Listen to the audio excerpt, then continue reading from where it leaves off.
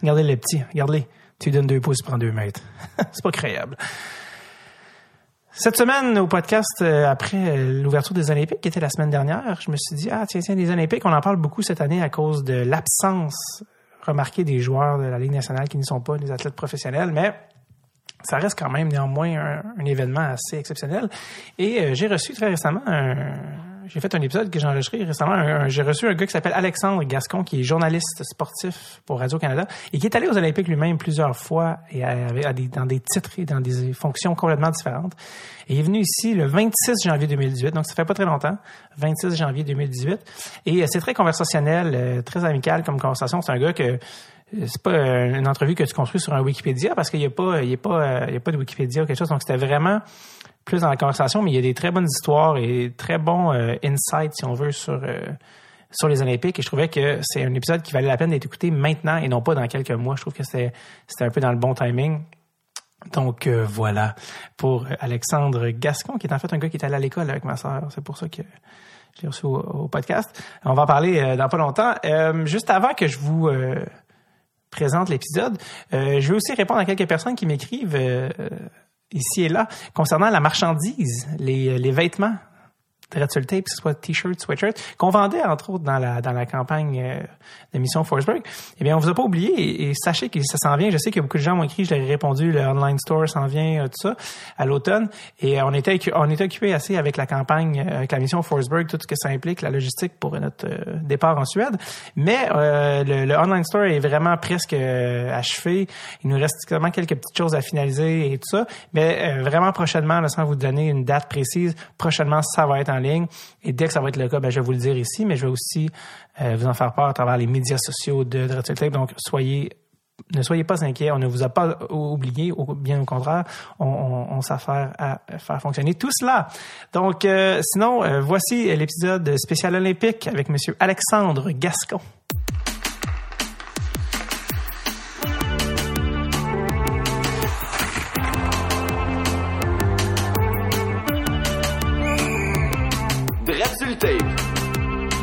Avec David Bocage. Alexandre Gascon, journaliste à Radio-Canada, ça va bien? Oui, ça va bien, toi? Merci d'être ici, ce petit matin du mois de... Ça fait grand plaisir, de janvier. Oui, exactement. C'est frisqué un brin, mais ça me fait plaisir. Toi, tu fais de la télé à Radio-Canada? Juste la télé? À Radio-Can, on fait de tout maintenant. Oui, c'est ça. Sinon tu travailles pas longtemps. Non, c'est ça. Donc, non, web, radio, télé, tout ce qu'ils ont besoin. Là. Parce que pour vrai, t'as vraiment une voix, je veux dire radio-canadienne, mais radiophonique. Ouais, mais là, je fais exprès, là, je prends ma voix. Ben oui, mais c'est pas tout le monde qui a ces capacités. Est-ce que tu peux faire de la radio aussi? J'ai commencé surtout en faisant de la radio, en fait. J'ai commencé à l'UQAM à faire de la radio, à Choc FM, de la radio Internet essentiellement. Puis ça a vraiment été mon médium de prédilection. À un certain point, je voulais comme rien savoir de la TV, même que je trouvais, quand j'étais un jeune idéaliste, un médium perverti. J'ai faim. Exactement, c'est ça. Faut que je mange. Mais c'est là qu'a commencé RBO, même, je pense, la radio de l'UQAM. Oui, exact. Les autres, ils s'étaient monté un petit groupe. Il y en a eu pas mal, les moquettes coquettes, ouais. C'est ça, ouais. Là, ça, c'était comme... C'est comme les têtes à claque, c'était comme Glamour, quand nous, on faisait de la radio à l'UQAM, à Choc FM, c'était l'exemple de non, mais regardez, vous pouvez avoir un avenir. Vous pouvez durer 15 minutes, non? Ouais, c'est ça. Ah, mais je fais des blagues, mais qu'est-ce qu'ils sont devenus, les moquettes coquettes? Aucune idée. Tu connaissais-tu? Non, il y en a une qui était la fille du batteur de Beau Dommage, tant qu'à être dans le patinage. C'est exactement le genre d'information avec laquelle je veux partir. Avec qui je travaillais, Réal Desrosiers, qui était un réalisateur à Radio-Canada. Pendant longtemps, qui a pris sa retraite maintenant. Là, qui est un Réal. Réal, qui a switché c'est sa deuxième carrière, après Beau Dommage. Puis bon, il m'en avait parlé souvent, donc je peux te dire qu'une des leaders de ce groupe était sa fille, ouais. Parce que sa sœur, c'était Marie-Michel Desrosiers, la chanteuse. Non, il était pas... T'es pas relié? C'était pas sa sœur, puis de mémoire, ils sont zéro reliés. Mais là, je veux pas dire n'importe quoi, là. Mais c'est pas sa sœur. Ah, OK. Fait que c'est vraiment un addon... c'est deux Desrosiers. J'étais sûr que qu'il y avait un avec l'autre. On aurait pu penser que, là, mais non, pas du tout. En plus, mon père m'avait dit qu'à un moment donné, qu'il avait rencontré une madame qui n'arrêtait pas de dire « Mon fils, c'est Réal Desrosiers, il est dans Beau de Vache. » Mais je me souviens pas, ça vient de... Elle devait pas être jeune. C'est ça, selon l'incarnation. Donc, ça, c'était ici au podcast, en fait, c'est que sous recommandation de ma sœur, Erika. Oui, avec qui je suis allé au secondaire. Exactement. Même été dans la même classe. Oui. En secondaire 1, ça je m'en rappelle. Par la suite, c'est plus flou, là. Ouais. Peut-être secondaire 2 aussi. Mais elle m'a dit que je pense que, parce que j'étais quand même, qu'est-ce qu'elle était à me dire sur Alexandre, puis elle était comme, ben, c'est ça, on a été ensemble au secondaire 1. Ouais, il me semble, c'est ça. Puis tu sais, c'est quoi le secondaire, là? Je veux dire, on s'est toujours bien entendu, mais on a un peu, en vieillissant, on n'avait pas nécessairement les mêmes gangs d'amis, fait qu'on se retrouvait pas dans les mêmes absolument.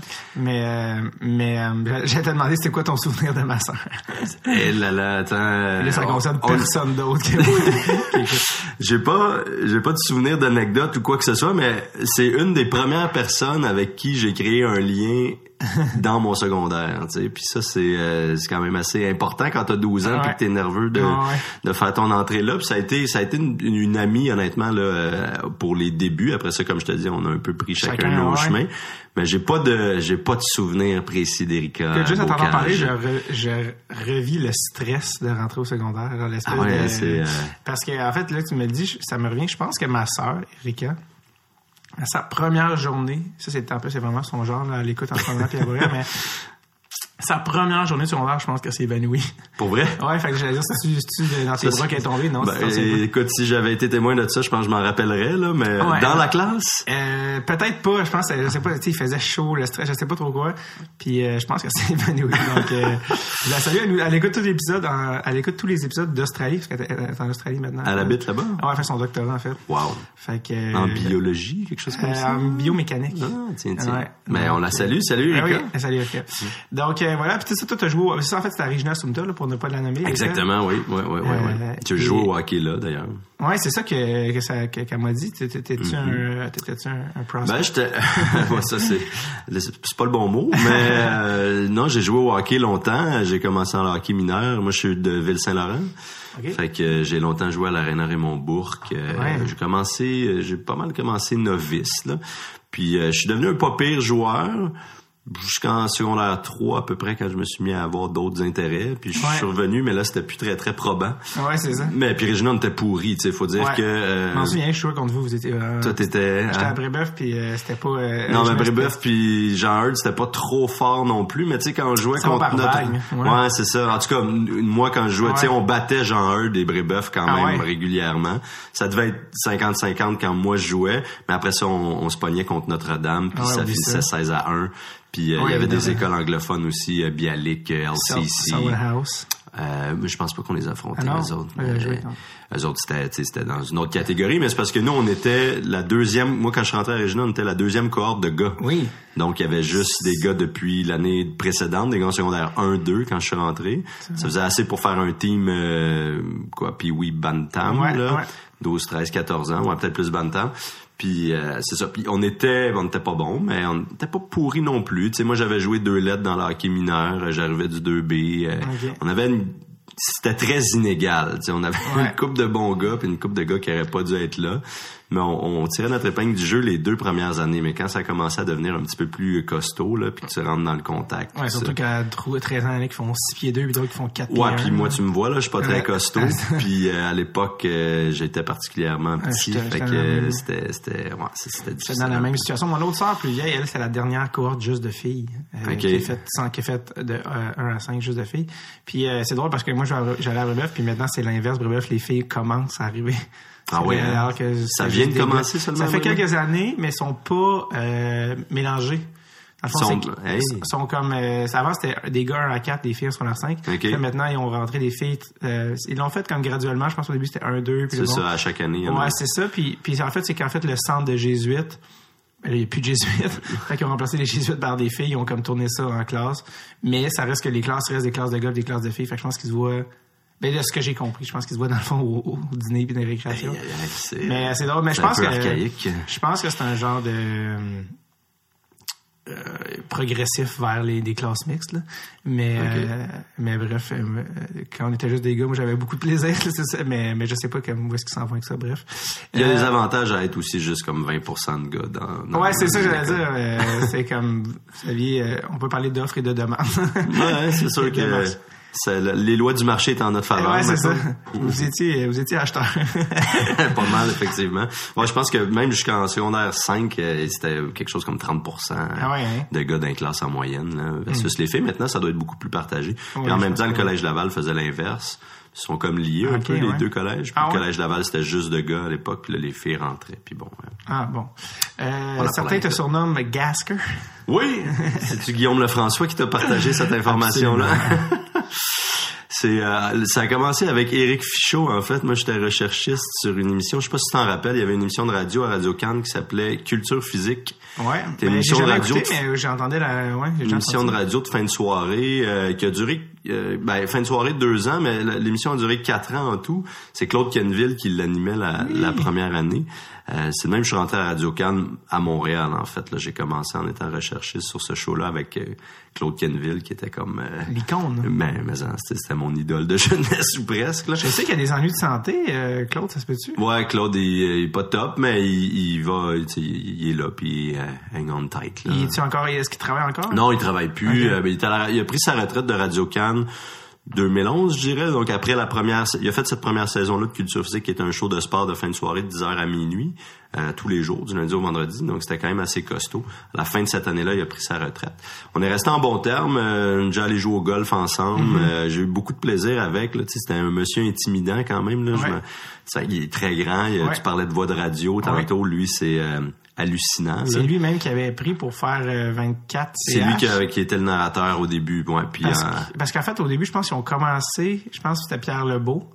Pour la première année, ouais. C'est comme Sport en train, puis on dit, allez chercher la voix des Canadiens, puis ils sont allés chercher Kenville, effectivement. Ouais. Puis qui a arrêté là, après coup, là, justement. Ouais, c'est ça, quand il s'est retiré. Et bref, tu travaillais pour rechercher pour cette émission. Ouais, c'est ça, j'étais recherché sur ce show-là, puis on avait Éric Fichaud puis Enrico Ciccone qui étaient des analystes, puis on commençait toujours les émissions comme ça, avec surtout quand il y a des matchs canadiens, en analyse post-game, tu sais. Puis Fichaud, qu'on surnomme le Fish, m'avait dit, c'est toujours très original dans ce milieu-là. Il m'avait dit, toi, Gascon, si tu joues au hockey dans une équipe professionnelle, on t'aurait appelé Gaskers. Donc ça a commencé de même, puis depuis ce temps-là, ça s'est répandu comme une traînée de poudre. Parce que c'est jamais super original, les gars. Ok, c'est soit I ou E. Ouais, c'est ça. Comme Chucky, Gasker. C'est comme avec Weber, t'étais un peu fourré parce que t'as déjà le E. Fait que Webby. Webby. T'as pas le choix. Tu sais, Webs, on entend Webs aussi, mais bon. Ouais, moins.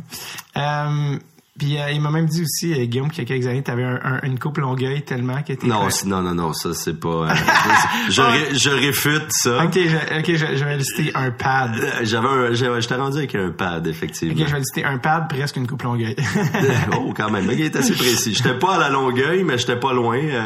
J'avais un pad, ça me prenait un trailer U-Haul pour la transporter, en arrière. Non, mais ça faisait beaucoup rire Guillaume qui... disait que j'étais un fan de NASCAR. Ouais, c'est ça.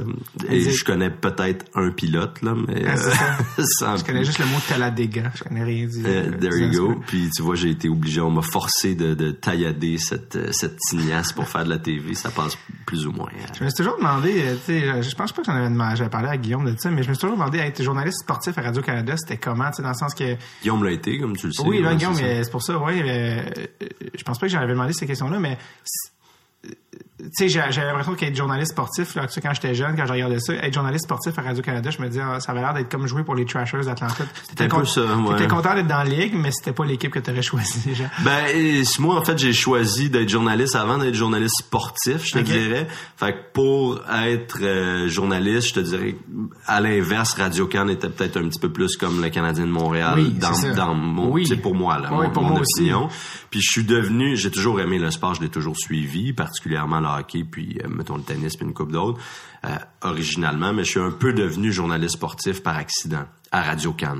Sauf que Radio-Can te donne une liberté que tu retrouveras pas ailleurs nécessairement. Tu sais, l'accent est tellement mis sur le sport professionnel, puis c'est normal aussi. Tu sais, c'est ça qui attire du monde, puis qui attire les revenus, puis tout. Mais c'est tellement une infime portion dans le fond du sport avec un grand S. Puis moi, quand je suis rentré à Radio-Can, je pensais que je connaissais ça le sport, mais tu sais vraiment pas. Puis tu te mets à découvrir les athlètes amateurs, tout le monde sous-jacent derrière de ça, tout l'entourage, tout ce qui se fait, puis d'aller vraiment au-delà, puis mettons de traiter de sujets de sport et société, sport économie, whatever. Tu sais, c'est ça qui devient intéressant. C'est sûr que tu as toujours les performances, les résultats, les matchs qui demeurent la prémisse de base, mais tu as tellement de trucs alentour qui est intéressant. Puis Radio-Can te donne un peu cette possibilité-là. Tu sais, on a lancé, nous...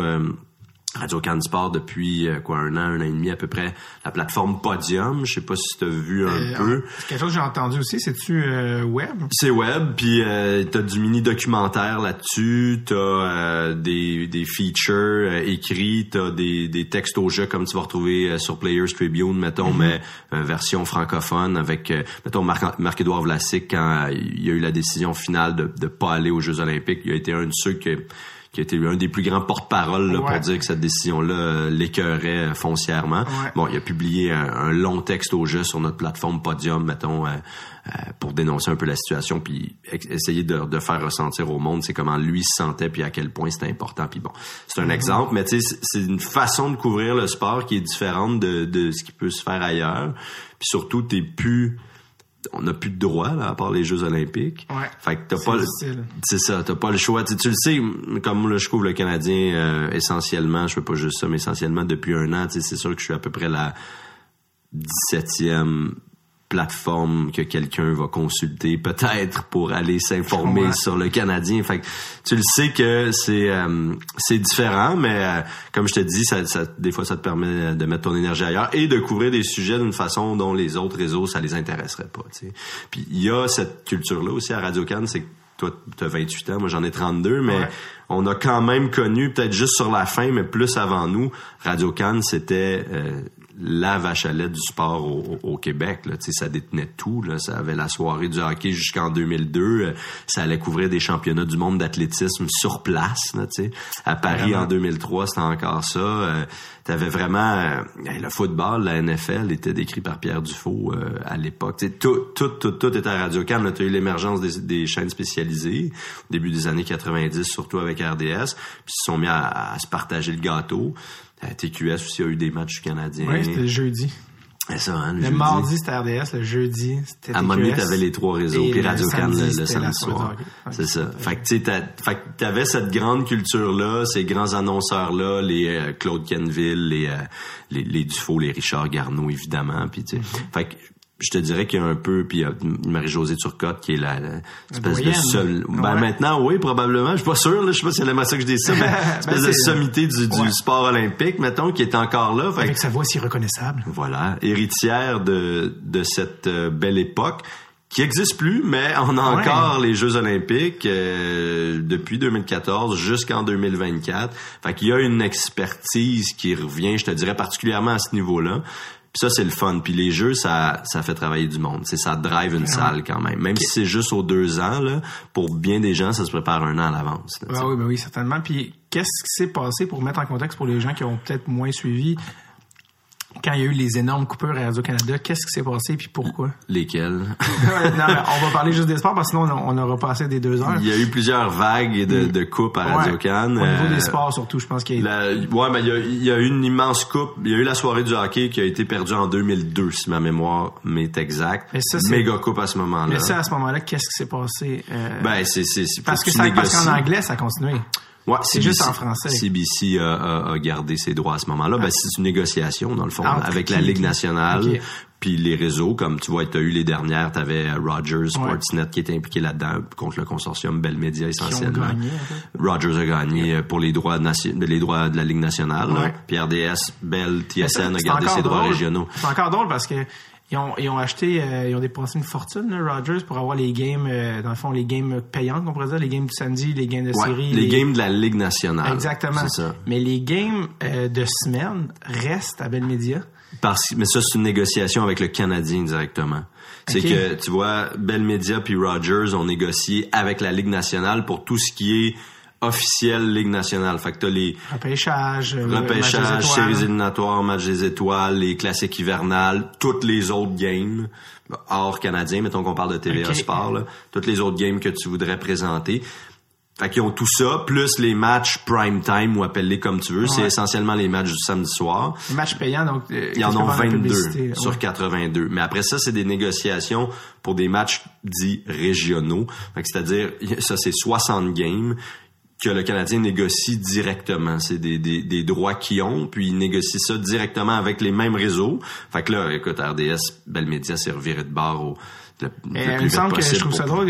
Ils ont payé, c'était c'était 5 milliards sur 12 ans. Je pense que c'est ça, mais je suis plus sûr. Mais RDS continue quand même de diffuser 60 parties sur 82. Ben, comme je te dis, ils sont allés chercher les droits aux Canadiens directement. Mais c'est ça, mais quand même, il me semble que je trouve qu'ils s'en tirent plutôt bien sans avoir payé le gros prix, non? C'est certainement qu'il y a bien des gens qui ont poussé un soupir de soulagement quand ils sont allés là, mais ça a coûté excessivement cher aussi. Là, ça a permis aux Canadiens, je me rappelle plus du deal d'RDS pour les droits régionaux, mais entre ce qu'ils payaient avant 2014, je pense, et ce qu'ils ont dû mettre sur la table pour conserver ces droits régionaux-là, c'était une grosse différence. Là. Donc, le Canadien est allé chercher... plus cher ou moins cher? Oui, parce que Rogers, Sportsnet, TVA ont essayé d'aller chercher ces droits-là aussi. Là. Ils ont pas dit « OK, nous, on a les droits de la Ligue nationale, c'est beau, 22 games par année, on est content. » Ils ont essayé d'aller de faire compléter le balayage, d'aller chercher les 82 matchs du Canadien, mais... C'est sûr que, écoute, je sais pas ce qui s'est passé du tout, là, j'étais pas dans les officines de ces discussions-là, mais les liens entre RDS, TSN puis le Canadien sont visiblement bons, puis c'est pas une mauvaise affaire pour le Canadien d'avoir de la concurrence à ce niveau-là non plus. Non, c'est sûr. Fait que oui, RDS s'en est bien tiré, mais ils ont mis le paquet, là. Je pense que ça leur a coûté beaucoup plus cher conserver ces droits régionaux-là que ce que ça coûtait avant. Puis à un certain point, Radio-Can n'était plus... à ce moment-là, ça faisait longtemps qu'on faisait plus partie des discussions, là, ça faisait 10-12 ans, mais je veux dire, c'est ça devenait... Si la question est bonne, est-ce qu'une télévision généraliste comme Radio-Canada, qui met de l'argent un peu partout, doit se battre des montants faramineux avec des chaînes spécialisées comme celle-là qui mettent tous leurs œufs dans ce panier-là? Avec l'argent de l'État. C'est l'argent public. Fait que, tu sais, est-ce que ça vaut vraiment la peine de chipper là-dedans à ce point-là? Ben, la réponse à partir de 2002, ça a été non, puis... c'est peut-être une bonne décision. Là, moi, je vais pas commenter là-dessus, mais ça se défend. En tout cas, ça, c'est sûr. Non, ça se défend au point de vue financier parce que c'est impossible pour eux de compétitionner à ce niveau-là. C'est plate au niveau culturel que le sport, un des sports nationaux. Là, certains vont dire que c'est la crosse, mais un des sports, l'identité justement canadienne, québécoise, qui était justement... tout à fait d'accord avec toi. C'est plate que tu peux plus... Et c'est en fait ce qui est en train d'arriver même du côté anglophone en ce moment. Hockey Night in Canada, en fait, ça achève, là, si je ne m'abuse. Non, ils ont renouvelé, ils vont continuer à diffuser, mais c'est plus CBC qui a les droits officiellement. C'est que Sportsnet ont décidé de conserver ce véhicule-là qui est... De leur prêter... CBC leur prête les ondes. Oui, exactement. Sauf erreur, CBC touchait pas de revenus de publicité du tout, mais là ils vont compléter la renégociation du deal. Ça se peut que ce soit différent parce que c'était pour 4 ans. Rogers Sportsnet est allé chercher les droits pour 12 ans au total, les droits de la Ligue nationale, puis ils ont eu une première entente avec CBC, le diffuseur public, pour que les 4 premières saisons continuent à diffuser Hockey Night in Canada. Donc ils utilisent carrément les bureaux là, physiquement à Toronto de CBC Radio-Can, l'expertise beaucoup, leurs ondes, le véhicule, la machine immense qui est derrière ça. Puis pour les 4 premières années. Mais ils touchaient pas de revenus publicitaires. Sauf que là, ils sont en train... Je pense que Sportsnet se rend compte que il y aurait de la difficulté à avoir le même impact puis la même production en laissant ça de côté complètement. Donc, écoute, il me semble que... Est-ce que c'est déjà... est-ce qu'ils ont déjà prolongé l'entente, là? Je m'en veux de pas savoir ça par cœur, mais on était là-dedans là, récemment. Donc, j'ai l'impression ça aussi, c'en était un. Hockey Night in Canada, si je me trompe pas, là, j'avais lu que c'était le plus vieux programme en Amérique du Nord. Parce que ça a jamais arrêté, là. C'est un programme qui existe depuis... Début des années 50, probablement. Exactement. Fait que, de moi, une émission de télé qui roule depuis le début des années 50, je peux pas vraiment penser. En fiction, c'est impossible, là, mais je veux dire... Donc à un moment donné, c'était menacé, justement, à cause de ça, là, quand Sportsnet. Mais heureusement, ils se sont trouvés. Puis là, toute la gang de tu sais, les Elliot Freeman et Ron McLean de ce monde sont devenus... passés de... D'ailleurs, il y avait même, je sais pas si c'est ancien, mais il y avait comme une tentative de rebranding et la face du hockey était devenue George Stroumboulopoulos. Ouais, pendant les 2 premières années, je pense. À l'instant, puis je sais pas pourquoi, mais... Moi, j'aimais bien ce qu'il faisait. Visiblement, c'est le monde du hockey est si très conservateur. Je sais pas exactement ce qui s'est passé à l'interne. Personnellement, je trouvais ça le fun, là. Mais en même temps, Ron McLean est un dominant, là. Ouais. C'est un vétéran. C'est un vétéran, puis je l'apprécie encore beaucoup. Donc, ils ont décidé de revenir. Peut-être qu'il y avait énormément de commentaires négatifs qui trouvaient que c'était pas la place de Stroumboulopoulos. Ouais. Je pense pas qu'il était mauvais, cela dit. Non, il était certainement pas mauvais. Il est pas mauvais. Peut-être qu'il fitait pas avec ce que l'auditoire d'Hockey Night in Canada plus classique voulait, là, ou tu sais, appelait. Enfin, mais tu vois, CBC a toujours, même si on a perdu ça en 2014, ont vraiment plus gardé une culture sportive. Puis tu parlais de culture, tu sais, du point de vue culturel du hockey, ça l'est, là. Puis la soirée du hockey, ça a quand même duré pas loin d'une 50aine d'années si on pense à 2002. Puis effectivement, on pourrait dire que, tu sais, on comprend que de se battre pour les droits des matchs de la NFL, ça a peut-être pas rapport, mais effectivement, peut-être que de conserver le hockey, ça aurait pu se défendre comme point de vue, sauf que c'est devenu tellement cher. Tu sais, quand tu regardes ce que Sportsnet Rogers a payé, tu sais, c'est hallucinant. Et d'ailleurs, c'est aussi pour ça qu'ils ont perdu Hockey Night in Canada, la fameuse chanson. Ouais. La fameuse... Le jingle. Que RDS a ramené, là. Ben, en fait, c'est eux qui ont payé. C'est ça. C'est eux qui ont décidé parce que c'était une madame qui avait les droits. Je sais pas si c'est elle qui l'avait écrit ou qui avait écrit la chanson la fameuse chanson, ou si elle avait hérité des droits de quelqu'un. Mais quand est venu le contrat à échéance, là, dans les années 2000, elle a dit à CBC, voici mon prix. Puis ils ont dit, ben là, encore une fois, c'est l'argent public, on peut pas monter certain pour ce jingle-là, tu sais, Et ça, je pense que c'était 2007-2008 dans ces eaux-là. Puis finalement, ils ont dit, ben si vous voulez pas payer, encore une fois, les chaînes spécialisées vont payer pour la fameuse hymne. Puis et voilà. Puis le média l'a acheté. Puis je me souviens qu'en tout cas, l'été 2008, il y avait un concours. Je sais pas si ça te dit quelque chose. Pas une tonne de Simple Plan pendant un bout de temps. Je sais pas. RDS, ça me oui. Il y avait envoyé un concours CBC, un concours national pour qui va fournir la prochaine chanson de Hockey Night in Canada. Genre, tout était bienvenu. Puis finalement, ils ont pris quelque chose qui était comme une genre de copycat, genre de pâle copie similaire, là, dans les mêmes... Mais ouais, c'est ça. Encore une fois, il ne fait pas accoter les prix parce que c'est... C'est ça. Non, c'est ça. C'est pas possible. Tu peux plus te battre. Exactement. Puis on parlait, en fait, ta question, il y a 45 minutes sur les coupes. La dernière grosse vague, ça a été 2014, tout de suite après les Jeux olympiques de Sochi. Guillaume couvrait le Canadien, Guillaume Lefrançois qui est à la presse maintenant couvrait le Canadien pour Radio-Can à ce moment-là, puis je pense qu'il aurait peut-être pu lui rester d'une façon ou d'une autre, mais bon, la presse l'a approché puis il a décidé de partir. On était encore à ce moment-là peut-être 70 dans la salle des sports, si j'inclus tout le monde qui travaillait, là, parce qu'on avait un bulletin de sport de fin de soirée de 15 minutes aussi, de nouvelles, qui fait travailler pas mal de monde aussi, donc ça c'est tombé. Alors c'était inclus rédacteurs, assistants réal, les boss, les journalistes, vraiment tout le monde. C'était autour de 70, puis c'est tombé à 18. Fait que c'est sûr qu'il y a pas mal de monde, dont moi à l'époque, qui a perdu sa job. Donc toi, t'as été... Ben j'ai été coupé, okay. J'avais pas de permanence ni rien non plus. Là, fait que je travaillais j'avais des heures parce qu'il y avait de la job, mais c'était pas... j'étais même contractuel à ce moment-là. Donc, quand ton contrat finit, tu sais... ça finit. Si on pas de Qu'est-ce job, qui s'est passé pour toi à ce moment-là? Ben là, c'est là que j'ai comme décidé j'avais toujours délaissé un peu la télé au bénéfice de la radio. Je viens-tu de jouer avec le micro? Non, je regardais si... Non, c'est moi qui regardais l'ordinateur, savoir si ça enregistrait encore. OK. Non, vraiment pas. T'as eu peur? Non, je regardais. Des fois, de temps en temps, il faut bien que ça enregistre. Qu'est-ce qu'on disait? Ouais, c'est ça. À ce moment-là, je me suis dit, écoute, je pourrais peut-être essayer de me diversifier un peu plus. J'avais comme jamais fait de télé, beaucoup de radio, mais jamais de TV. Puis je me suis dit peut-être que si j'allais voir dans les stations régionales de Radio-Can, ce que j'avais déjà fait quand j'avais commencé, ce serait un bon endroit, tu sais, pour en faire un peu puis m'exercer. Ouais.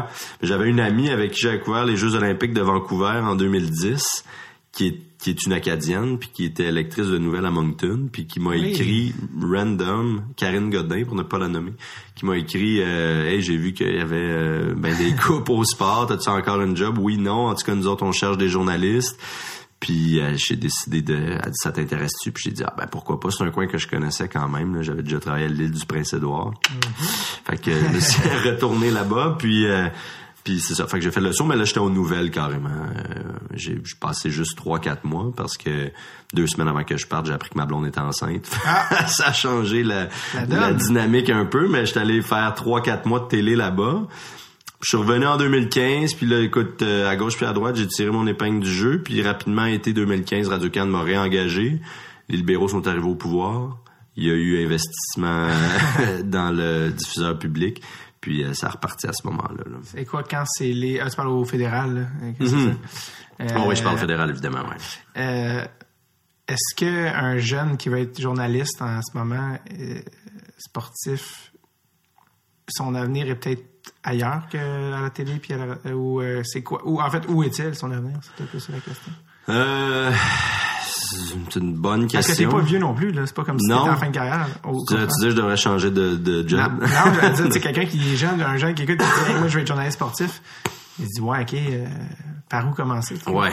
Par où commencer? Écoute, maintenant, une des meilleures façons de commencer, c'est peut-être si t'as du contenu, d'essayer de s'auto-promouvoir soi-même. C'est comme toi, tu le fais. Là, je sais que c'est pas ça ton objectif, t'es humoriste puis que t'as bien d'autres projets, mais ce que tu fais, ça pogne puis ça marche puis ton podcast commence à rouler puis il y a du monde qui suit ça puis tu l'as fait par toi-même. Fait que je pense qu'il y a bien des gens qui peuvent commencer comme ça puis peut-être se faire...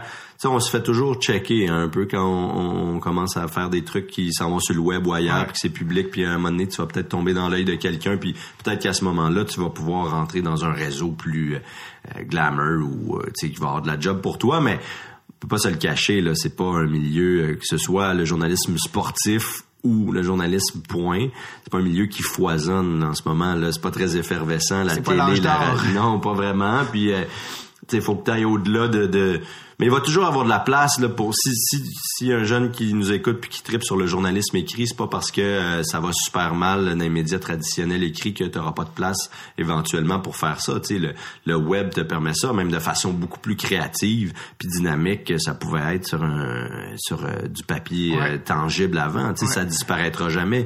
T'as vu The Athletic qui est rendu à Montréal depuis cette année. Ils sont un petit peu partout, donc un site spécialisé en sport, Amérique du Nord, là, Canada, États-Unis, tu sais, c'est des longs papiers, là, c'est fouillé, c'est des textes de 3-4 $ par mois, là, tu sais. Ouais, c'est ça, je me rappelle plus, mais oui, c'est payant. Ce qui est pas très cher, là, tu sais. Non, qui est pas cher. Beaucoup moins cher qu'un journal. Puis qui est une culture, tu sais, nous, on n'est pas habitué de payer ici, mais peut-être plus aux États-Unis ou même dans le Canada anglais, là, à l'ouest du Québec, souvent, ils sont peut-être plus attirés à Toronto. Je pense que c'est un des endroits où ça marchait le plus fort en commençant. Ouais, je sais, au Québec, j'avais lu un papier là-dessus sur la psychologie du consommateur. Là, le Québec aime les choses gratuites. Ça se pourrait. Mais j'ai un ami qui m'a initié à The Athletic, puis justement, parce qu'on avait parlé de Guillaume Lefrançois, mais un de ses collègues, Marc-Antoine, qui est passé là, Godin, est quitté pour The Athletic, puis il m'a dit, pour vrai, abonne-toi de ça. Puis je me suis abonné. Puis c'est vrai que c'est du bon contenu. Si t'es un vrai fan, un vrai passionné, puis tu veux lire des longs papiers. C'est un texte, on s'entend, il prêche aux initiés, là. C'est pas nécessairement...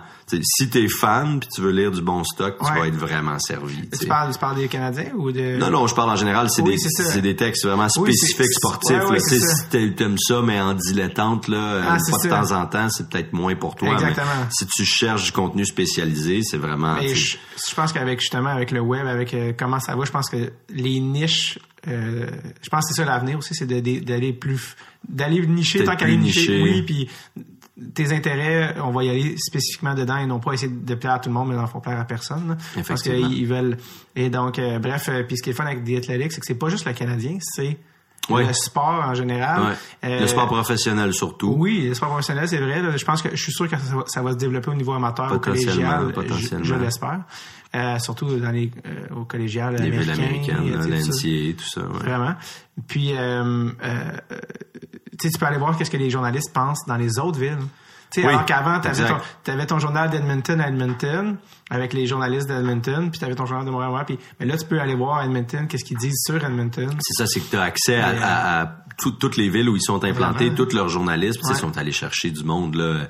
Marc-Antoine Godin, c'est un bon exemple, mais tu disais quoi, 15-20 ans qu'il était à la presse, je sais pas, c'est un journaliste d'expérience, c'est un gros move. Ils sont allés chercher James Myrtle à Toronto, qui était le gars du Globe and Mail, qui était sur le beat des Maple Leafs. Je veux dire, c'est pas... les gars aussi sont pas niaiseux, là, Pierre Lebrun. Ils s'en vont, Pierre Lebrun, Eric Duhatschek, je pense. Duhatschek, ouais, c'est ça, il y en a beaucoup, là. C'est tous des gars d'expérience, mais qui sentaient, pas dire qu'ils sentaient la soupe chaude, mais la presse pas rendu là, mais elle existe encore, mais la fameuse presse papier là, a changé, mettons. Qui a changé. La dernière édition papier est déjà passée, c'est maintenant rendu 100% virtuel. Ouais. Les gars voient bien aussi l'avenir. Que la tangente est peut-être ailleurs, mais je pense que la presse... En tout cas, on verra, là, ce média de 130 ans, va survivre. Exactement. Malgré tout, là, c'est une institution. Mais oui, effectivement, en tout cas, appelé à se renouveler, je sais que c'est galvaudé comme expression, mais pour en revenir à ta question, les voies traditionnelles justement là de trajet vers le journalisme sont pas à dénigrer non plus. Là, l'ATM à Jonquière, RDS va encore piger là-dedans à fond la caisse. Là, c'est des programmes qui sont utiles. Le bac en journalisme à l'UQAM, par lequel moi je suis passé, on est une gang aujourd'hui à être sur le beat du Canadien. On est tous passés par là. Jean-François Chaumont du Journal de Montréal.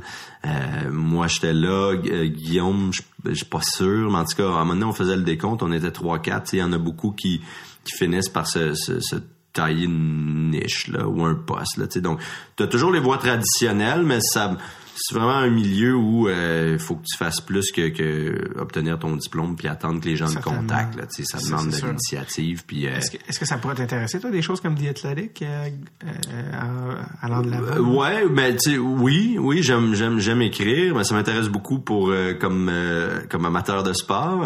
J'aime écrire. J'écris d'ailleurs pour Radio-Can sur le site énormément. Là, c'est mon mandat est beaucoup web aussi. Mieux parler.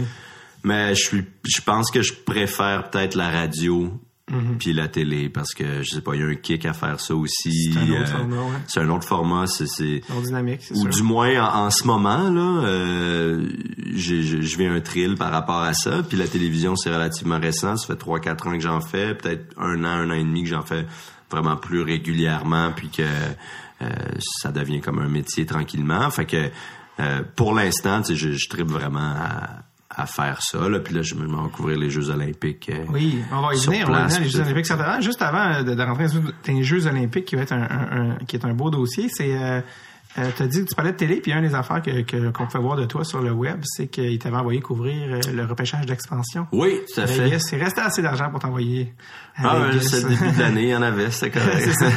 T'es allé voir ça. C'est rare quand même qu'on assiste. La dernière fois, c'était début des années 2000. Ouais, écoute, je m'en souvenais à peine. J'avais 15 ans. C'était les Blue Jackets. Ouais, Minnesota. T'avais eu Nashville 98, les Trashers 99. Ouais. Puis après ça, Minnesota, Columbus, 2000. Ouais, exact. C'est ça. C'était vraiment ça. Puis donc ça faisait un certain temps. Puis là, c'était pas 2 équipes en même temps, c'était juste une. Ouais. Et avec un format intéressant. C'était vraiment le fun. C'est pour ça que je voulais venir. Les dés étaient pas pipés, mais les règles étaient vraiment différentes parce que moi j'avais beaucoup lu sur les des gars qui avaient participé au repêchage d'expansion les dernières fois. Puis tu sais, c'était un peu, quand une équipe commençait, elle en avait pour des années de misère. Là, vraiment. Il y en a qui s'en sont jamais sortis. Là. Non, c'est ça. Tu pigeais dans les charognes des autres équipes. Je veux dire, t'étais dans les vidanges, puis quelqu'un t'est passé avant toi. Fait que c'était vraiment difficile. Puis écoute, les gars disaient, faut que tu perdes 8 games d'affilée, puis comme quand même pas vouloir, tu sais, que t'arrives quand même avec le sourire, parce que je veux dire, c'est normal. Mais là, c'était complètement différent cette année. Vraiment. Il y avait juste une équipe. Fait que là, il y avait un prince là, qui pigeait. Là, il avait pratiquement... Là, c'est lui qui avait le gros bout du bâton. George McPhee, le DG des Golden Knights, il s'est amusé. Là, c'était un bel été. Ouais. Dans les mois qui ont précédé, il tripait. Là, j'avais fait une entrevue avec lui. Oui, puis... parle-moi ça. Non, mais c'est ça. Écoute, j'ai parlé peut-être au mois d'avril, au mois de mai, je sais plus quand le Canadien était éliminé, puis il était dans un état d'effervescence. Il disait...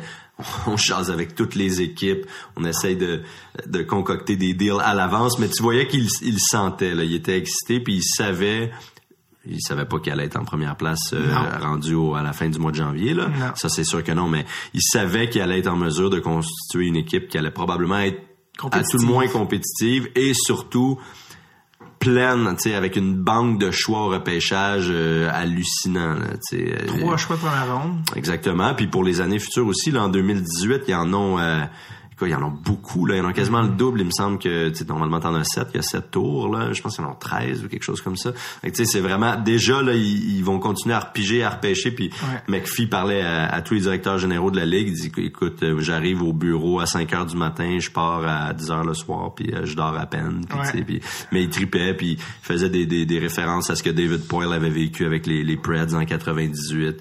Puis que Poile lui avait dit, tu sais, ça va être l'année la plus folle de ta vie, mais enjoy parce que ça va probablement être la plus tripante aussi. Puis je pense que là, écoute, ça dépasse ses attentes. Là. On oublie les erreurs qu'il aurait pu faire à Washington. Là, il a l'air d'un génie là, à Vegas. Tu penses à Philippe Forsberg. Je ne vais pas le nommer. On salue Martin Erat. Qui va être aux Jeux Olympiques. Qui va être aux Jeux Olympiques. En plus, je pensais quand j'ai dit. Qui est maintenant en République tchèque. Là. Ouais. Mais non, c'est ça. Il est rendu à un point où il croit. Je pense qu'il aurait cru être vendeur à la date limite des échanges. C'est dire, OK, bon, je vais chercher des choix. Plus de choix encore, mais ce sera pas le cas. Je pense que non. Mais t'imagines, il pourrait être acheteur. Il en est à ce point-là, tu sais. C'est ce qu'il pas peut dire. Je pense pas qu'il va le faire, là, mais il serait dans la position pour l'être. Mais en même temps, tu te dis, est-ce qu'on va surfer sur cette vague-là pour les prochaines années? Tu sais, on le voit, ça se joue tellement pas à grand-chose, là, à être performant ou non dans cette ligue-là, que, tu sais, s'il est sage, d'après moi, on va se dire, non, regarde, on va pas acheter, là. On va aller en ligne avec cette équipe-là. S'il va aller chercher du futur, là, exact. Il y a quelque chose qui serait là pour plus qu'un an ou deux, là. Il pourrait le faire, mais pas pour des gars de location. Avec tous ces choix qui s'en viennent, puis ceux qu'il y a eu déjà, tu sais, ils ont les moyens pour se constituer une belle équipe. Puis c'était le fun parce que pour les amateurs, c'était trippant, tu sais, les listes de protection qui sortent 3 jours avant. Tu vois qui les directeurs généraux ont décidé de protéger. Est-ce qu'ils sont allés pour la formule 8 patineurs overall ou 7-3-1? Tu sais, c'était comme les Preds avec leur quatuor en défense. Tu savais bien que il y avait des bonnes chances qu'il y ait des bons joueurs d'avant qui soient exposés. Puis ça a été le cas de James Neal, tu sais, puis c'était un scoreur de 30 buts, là, James Neal, là. T'avais pas ça, comme tu dis, au début des années 2000, quand tu pigeais, là. Tu pigeais des gars de 4e ligne, là. Non, c'est ça, puis qui border, là, tu sais, fait que ça a été vraiment, vraiment intéressant. Le show en tant que tel était super plate, là, fidèle à ce que la Ligue nationale est capable de faire, là. Mais sinon, oui, ça a été vraiment, vraiment excitant. Puis tout de suite après, t'avais le repêchage à Chicago. Fait qu'on a fait le back-à-back Vegas-Chicago. On est allé faire le draft, là. Ouais, ça, c'est vraiment excitant pour un amateur, le repêchage. 2017, le Canadien s'est rabattu sur... T'as un peu là, mais sur Ryan Poehling. Oui, c'est vrai. Puis en deuxième ronde, t'as Joni Ikonen, le Finlandais. Puis c'est qui est sorti en deuxième ronde aussi? Je me rappelle plus par cœur, mais t'as beaucoup de défenseurs. Scott Walford. Mais Ryan Poehling, ça va très bien. Josh Brook aussi. Ouais, Ryan Poehling, ça va super bien. Poehling, ça va très, très bien aux États-Unis. Il a été aussi au Mondial Junior. Où il a bien fait. Où il a relativement bien fait. Plus un rôle shutdown, si on peut. Mais tu sais, il a 18 ans, là, donc il est encore admissible à participer à ce tournoi-là, qui est surtout un tournoi de gars de 19 ans là, l'année prochaine. Mais oui, dans la NCAA, ça va assez bien pour lui. Ikonen, ça a été difficile. Il a impressionné au camp de développement au mois de juillet dernier, mais son début de saison professionnelle, là, lui il joue avec des hommes là, en Finlande. Pas mal plus que son âge. Ouais, exact. Puis il est pas très gros non plus. Son début de saison a été très très difficile, mais ça s'est replacé un brin. Avec les gars de son âge, il est vraiment. Bon, oui, si tu compares aux gars de son âge, c'est sûr que c'est ça. Il est dans les bons. Là. Mais Trevor Timmons nous l'a vendu un peu comme une espèce d'Arthurie Lekonen. Ouais, c'est ça. Qui en ce moment a des moments difficiles, mais qui est quand même un beau potentiel pour puis qui a l'air d'un joueur de la Ligue nationale. Là, je pense qu'il faut pas oublier qu'il a 21 ans. Ouais, 22, je pense, c'est un 2013. Très jeune. Lekonen. Fait qu'il est 22, 23, donc il est très jeune. Puis, 18 buts à sa première saison, là. Ouais. Alors qu'on le mettait pas nécessairement, on le plaçait pas dans des situations pour qu'il remplisse le filet tout le temps, pas tant d'avantages numériques. C'est sûr que c'est plus difficile, mais là, il joue vraiment sur la ligne éteignoire, si on peut dire, avec Plekanec. Donc, oui, il traverse des moments difficiles, c'est clair. Mais en tout cas, Poehling serait-ce le grand joueur de centre qu'on attend depuis on doit dire Vincent D'Anfous. Ouais, c'est ça. C'est parce que aussi c'est un choix de fin de première ronde. Genre, si on repêchait dans le top 10, ça serait une autre question, mais là, c'est un petit peu des long shots, mais c'est... Roll the dice, comme dit Marc Bergevin. Vraiment. Mais oui, 6 pieds 2, costaud, très bon patineur. Plus offensif que prévu. Ouais, en tout cas, à date, là, cette saison, il y a une super belle... C'est parce que, tu sais, quand il était comparé, quand on cherchait le comparatif, quand les gens sortaient le nom Carl Chipchura, c'est pas quelque chose que les gens voulaient entendre. Non. Donc, quand tu repêches un gars au premier tour, puis tu dis, éventuellement, il va faire un bon centre de troisième trio, c'est sûr que... C'est pas facile. C'est pas quoi que déjà, quand tu repêches fin de première ronde, s'il joue dans la Ligue nationale, c'est déjà bon. Oui. Contrairement à un top 5, là, s'il n'est pas un joueur dominant, là, c'est catastrophique. Mais, exact. Mais bon, bref. Je veux quand même aller sur les Olympiques parce que je pense que t'es le premier journaliste là, que je reçois avec qui on peut jaser d'Olympique ou qui est attitré à la couverture. Et donc, toi, c'est lesquels t'es allé à date? Moi, j'ai fait Vancouver, mais pas aussi. Avec Radio Cannes, je te raconterai, ça c'était funky. J'ai fait Sochi, Rio, puis le Pyeongchang, donc ça va être mes 4e donc sur place. Aussi. C'est comment tu te ramassais à Vancouver? Vancouver, c'était... En moto? C'est ça, c'était un road trip qui a mal Che viré. Non, pas pantoute. J'étais un jeune journaliste insouciant à l'époque, puis il y avait comme un concours, parce que c'était au Canada, forcément, puis l'APF, qui est l'Association de la presse francophone, et l'ARC, l'Alliance des radios communautaires du Canada, a comme lancé un concours à travers le pays pour recruter une vingtaine de jeunes journalistes avec du potentiel, qui iraient couvrir les Jeux de Vancouver. Pas évidemment comme média diffuseur, mais juste la coche en dessous, comme mettons RDS, là, eux autres sont partenaires, mais mettons comme TVA Sport, s'ils envoient quelqu'un au jeu, leur journaliste va avoir accès au centre de presse média pour les conférences de presse, ces trucs-là, mais tu peux pas aller directement sur les sites de compétition. Mais quand même avec une accréditation, malgré tout. Puis séparé donc entre Vancouver et Whistler, les 2 sites principaux de compétition, pour aller faire de la radio, moitié presse écrite. Puis moi, je travaillais à l'île du Prince-Édouard, où j'avais terminé il fallait que tu sois backé soit par un média écrit de l'APF ou par une radio communautaire de l'ARC. J'avais écrit pour La Voix acadienne. J'ai commencé comme ça en sortant de l'université. Eux me backaient au début. Finalement, il y a quelqu'un de radio qui est parti, vu que j'en avais déjà fait, puis que je me débrouillais. Ils ont dit, tu pourrais peut-être switcher. Puis là, je faisais de la radio à CIBL à ce moment-là, à Montréal, qui est une radio phare là, parmi les radios communautaires, mettons, qui en arrache énormément ces temps-ci, malheureusement. Mais énormément, il y a beaucoup de monde de Radio Cannes qui passe par CIBL ou de gens qui font de la radio en général. Bref, eux m'ont backé. Puis, fait qu'on allait là-bas, mais tu sais, on était 20 jeunes de 25 ans et moins, avec des accréditations aux Jeux olympiques de Vancouver, qui était, soit dit en passant, un méchant beau party, là. C'était vraiment, vraiment des jeux le fun, là, tu sais. Puis la ville buzzait, là, tu sais. C'était exceptionnel comme ambiance, là. Si je compare avec Sochi, mettons, là, c'est le jour et la nuit. Ouais. Alors, on a eu beaucoup de plaisir, puis on a travaillé comme des fous, là. Tu sais, on produisait des topos, mais mettons, la scène culturelle de Vancouver. On allait rencontrer les athlètes 2 jours après leur compétition, mettons, qui avaient fait une médaille ou pas. On pouvait aller les voir, leur famille. Mais c'était très, très formateur parce que t'as pas accès à tout. Puis il faut que tu trouves des façons de couvrir les jeux pareils, d'en parler un peu par la bande, dans la marge. Donc avec les athlètes des fois moins.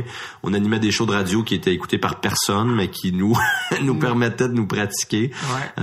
On a vraiment eu beaucoup de plaisir. Donc c'est comme ça que j'ai couvert les Jeux de Vancouver. Comment est-ce que t'as vu la fameuse partie dans un bar? Ouais, c'est ça. Comme un amateur. De mémoire, la game était à midi, heure de Vancouver. Midi, OK. Parce que c'était 3 heures dans l'Est, là, 15 heures. Okay. Puis c'est un dimanche, toujours. C'est le dernier jour des Jeux. Donc, c'est un dimanche. Fait que il me semble que c'était ça. 15 heures, heure de l'Est, midi. Nous, on avait fini, là. Notre mandat était terminé à ce moment-là. Okay. C'est la dernière journée des Jeux. Donc, on s'est pointé dans un bar proche du Robson Square, en plein centre-ville de Vancouver, probablement autour de 9h le matin pour avoir une place, là, assise. Une bière à 9h le matin? Ben, peut-être 9h30, là. OK. Fait qu'on a regardé ça dans le bar. Commence à te réchauffer tôt? Ouais, ben, écoute, c'était la belle époque. Et puis, voilà, donc on a regardé ça dans le bar, puis après ça, c'était la folie furieuse, là. Après le Golden Goal de Sidney Crosby dans le centre-ville de Vancouver, tu t'en rappelles peut-être, là? Je m'en rappelle très bien. Les images de la ville, là, ça a viré fou, là. Le monde grimpait dans les lampadaires. Ouais. Est-ce que c'était comme quand les Canucks ont été éliminés en finale de la Coupe? Ça a été plus festif. Plus positif. Ouais, plus positif. Il y a eu moins de saccage, là. En fait, je pense que ça s'est relativement bien fait. De mémoire, il n'y a pas eu trop de saccage ni rien. Les affaires pétaient un peu parce que c'était une vague de monde hallucinante, là. Mais ça n'a rien à voir avec les émeutes de 2011, là. Non, c'est ça. Puis c'était, je veux dire, raconte-moi, là, quand t'es dans un bar à Vancouver, au Canada, et le Canada gagne en overtime, puis que Crosby marque le but gagnant. Ouais, c'est assourdissant. Là, c'est un moment, je me rappelle, mon collègue qui était à côté de moi, qui était peut-être un peu commencé à être éméché, monté sur la table, puis il a planté par en avant. Il s'est pété la fiole assez solide. C'était juste, comme tu peux imaginer, là, c'était l'éruption, là, tu sais, mais Patrick Kane ou qui a créé l'égalité? C'est Parisé qui a créé l'égalité, donc à quelques secondes de la fin, tu sais, il y a eu un méchant, la balloune s'est dégonflée, là. Puis tu sais, là, tu dis le fameux momentum est pas de notre bord, entre guillemets, là, tu sais, pas du bord du Canada quand tu t'en vas en prolongation. Tout le monde, si on voit, tu pouvais presque toucher à la victoire. Fait que je me rappelle qu'à ce moment-là, ça a acheté un méga fret. Puis pas longtemps après, c'était juste l'euphorie totale. Ça criait. Puis c'était le party, là, de la bière partout. Vous avez réalisé qu'il était juste pas 4 heures encore de l'après-midi. Cette journée-là a été très, très longue parce que nous autres, après, on avait notre party de départ. Écoute, ça a été... il s'est bu beaucoup d'alcool. Puis, faut rester debout, faut pas que t'arrêtes. Je sais pas si on a nappé, ça a sûrement été une bonne idée, mais tu sais, t'as 24 ans... il n'y a pas grand-chose à ton épreuve là, à ce moment-là. À l'époque, Tinder n'existait pas encore. Non. Puis même Twitter, à peine. Les premiers jeux Twitter, ça a plus été 2012.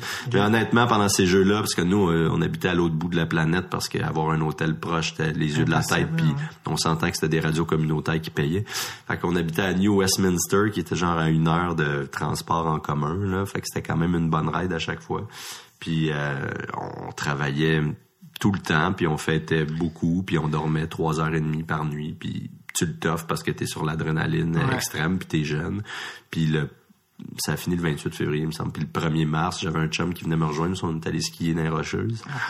Puis le 1er mars, je suis tombé tellement malade. Ouais, c'est ça. Du jour au lendemain, j'ai crashé ben raide. La fatigue a gagné. Comment ça marche? Tu sais, ben là, on a parlé de Vancouver, mais tu sais, là, on inclut là-dedans tous les Olympiques. T'as été, le Sochi. T'es-tu allé aussi à Rio? Sochi et Rio, ouais. Rio, là, t'es retourné après ça comme recherchiste. OK, donc... à Sochi et Rio, j'étais recherchiste. Là, je vais être en cam, là, à Pyeongchang, mais c'est un rôle très différent. Quand t'es diffuseur officiel, ça n'a rien à voir avec ce que j'avais pu connaître à Vancouver. C'est ça, là, t'es là pour vrai. Là. T'es là pour vrai, puis c'est un peu le même principe, là. C'est d'une rare intensité, une période olympique, mais tu travailles vraiment, vraiment, vraiment comme un fou, puis tu vas vraiment dans le détail, tu sais. Ça prend, surtout en tant que recherchiste, là, ça prend des stats, ça prend des documents, des dossiers de montée. C'est beaucoup, il y avait une portion très cléricale, là, à ça, là, où faut que tu produises des affaires pour les hosts, les Marie-Josée Turcotte, les Guy Daoud de ce monde, qui évidemment font le travail aussi là-dessus, mais qui sont pas dégagés à l'avance tant que ça nécessairement, là. Ils ont leurs obligations quotidiennes de job, tandis que moi, vu que j'étais recherchiste, je planchais là-dessus depuis super longtemps. Mais il y avait des bons côtés aussi parce qu'on produit une myriade de reportages puis de features en avance qu'on diffuse pendant les jeux.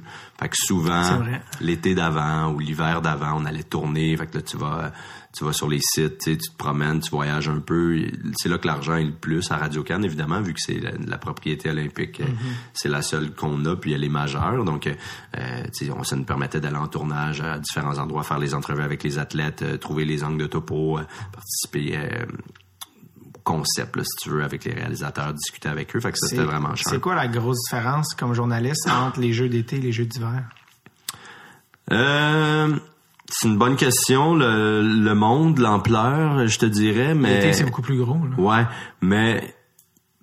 Il y en a pas tant que ça de différence. Parce que pour nous, au Québec, au Canada en général, les Jeux d'hiver, c'est immense. Parce qu'on performe vraiment bien. Mais dans le monde, c'est les Jeux d'été. Ouais, tu sais, c'est 3 à 4 fois moins important, là. Ah ouais. Mais c'est ironique parce qu'en fait, les Jeux de Sochi, Sushi, comme disait Marcel Aubu. Ouais, c'est ça. Sont en fait des Jeux d'hiver, puis c'était les plus chers de l'histoire, apparemment. 50 milliards, un peu plus de 50 milliards. Puis c'est de loin plus cher que les Jeux d'été, là. Oh oui. Qui sont à peu près 3 à 4 fois plus petits en termes d'infrastructure, puis de monde, puis de... Ah ouais, hein? Ben là, écoute, on peut... Je veux que tu me parles de la Russie. Ouais, c'est ça. Hein, non, mais tu me dis que justement à Vancouver, ça n'a rien à voir avec Sochi. Sochi, c'était bizarre, c'était spécial. Premièrement, c'est juste pour mettre le monde en contexte un peu, c'est une station balnéaire du sud de la Russie, donc c'est pas loin de la mer Noire. Puis de la Géorgie puis tout ça, là, on était, il me semble, à 8 km de la frontière, où tu pouvais y aller en joguant, là, tu sais. Fait que t'es vraiment au sud, fait qu'on n'a pas cette image-là de la Russie, mais il y a des palmiers, là. Puis c'est vraiment l'endroit où les gens qui ont de l'argent en Russie vont s'acheter des villas estivales. C'est l'inverse de la Sibérie, en fait. Exact. Mais même en plein hiver, au mois de février, en fait, c'était à Adler, là, qu'on était juste à côté de Sochi, peu importe, mais il faisait 8, 10, 12 facilement, là. Comme à Vancouver, il avait fait très chaud aussi. Mais donc, déjà là, t'avais pas le même contexte du tout. Tu sais, il y avait aucune infrastructure de construite, il y avait absolument rien qui prédisposait cet endroit-là à recevoir des Jeux olympiques, là, puisque ça demande, là, comme logistique, tu sais. Alors, il a fallu construire des routes à travers les montagnes, des lignes de chemin de fer, tous les arénas. OK, ça demandait... Il y avait rien, là. Ça demandait des... Ouais, c'est ça. Ils ont exproprié des gens énormément. On sait pas comment ça s'est fait. Ouais, c'est ça. Ah, là, il y a eu des... ça se fait pas comme ici, nécessairement, là. Pas dire n'importe quoi non plus, mais il y avait plusieurs reportages européens, que ce soit de France 2 ou autres, des gens qui y allaient, des travailleurs immigrants illégaux sans papier, qui débarquaient puis ils se faisaient confisquer leur passeport au début, ils se faisaient pas payer, puis il y avait un topo de France 2 là-dessus à un moment donné d'ailleurs. Bon, ça s'est pas fait dans les conditions les plus clean, là, si on peut dire. Il fallait que ça se construise, mais comme je te dis, il y avait rien, puis on peut s'imaginer que c'est les puissants qui s'en sont mis plein les poches, là. C'est des amis du régime un peu, là, qui ont dû recevoir les contrôles ici, les ça. Disons qu'il y avait beaucoup d'irrégularités, puis la montagne, ils voulaient en faire, le site à la montagne, ils voulaient en faire une espèce d'Alpes de l'Est, là, si on veut, là, de station de ski, où les gens viendraient, mais ça te prend un visa pour aller en Russie. Ouais, c'est ça, c'est pas exactement ça. Non, puis c'est compliqué de se rendre dans le sud de la Russie, puis qui a envie de... Alors que tu peux débarquer à Chamonix en 6 heures, tu sais. Ah, les Canadiens! Mais l'ambiance aussi en Russie, là, c'était zéro. C'était zéro. J'avais l'impression d'être dans une ville fantôme, là. Tu sais, comme un décor de Lucky Luke, de un Far West abandonné, là. Ouais, exactement. Oh, non, c'était weird. Il y avait ils ont construit une espèce de ronde, un parc d'attractions qui a, de ce que j'ai vu, jamais fonctionné pendant les jeux. C'est un mirage. Une immense, c'est peut-être ça, je me suis pas approché assez près.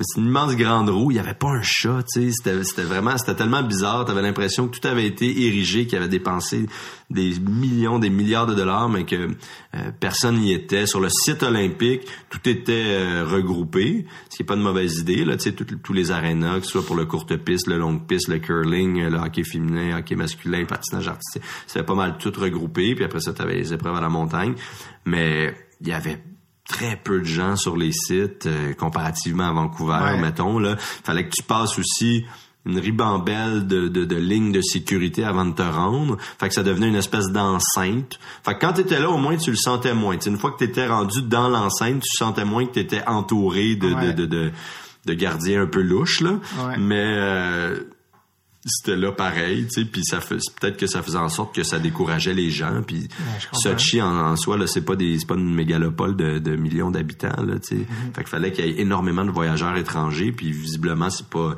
ce qui s'est passé non plus. Donc c'était vraiment c'est une ambiance glauque un peu là. Ben ouais, visiblement oui. Ouais.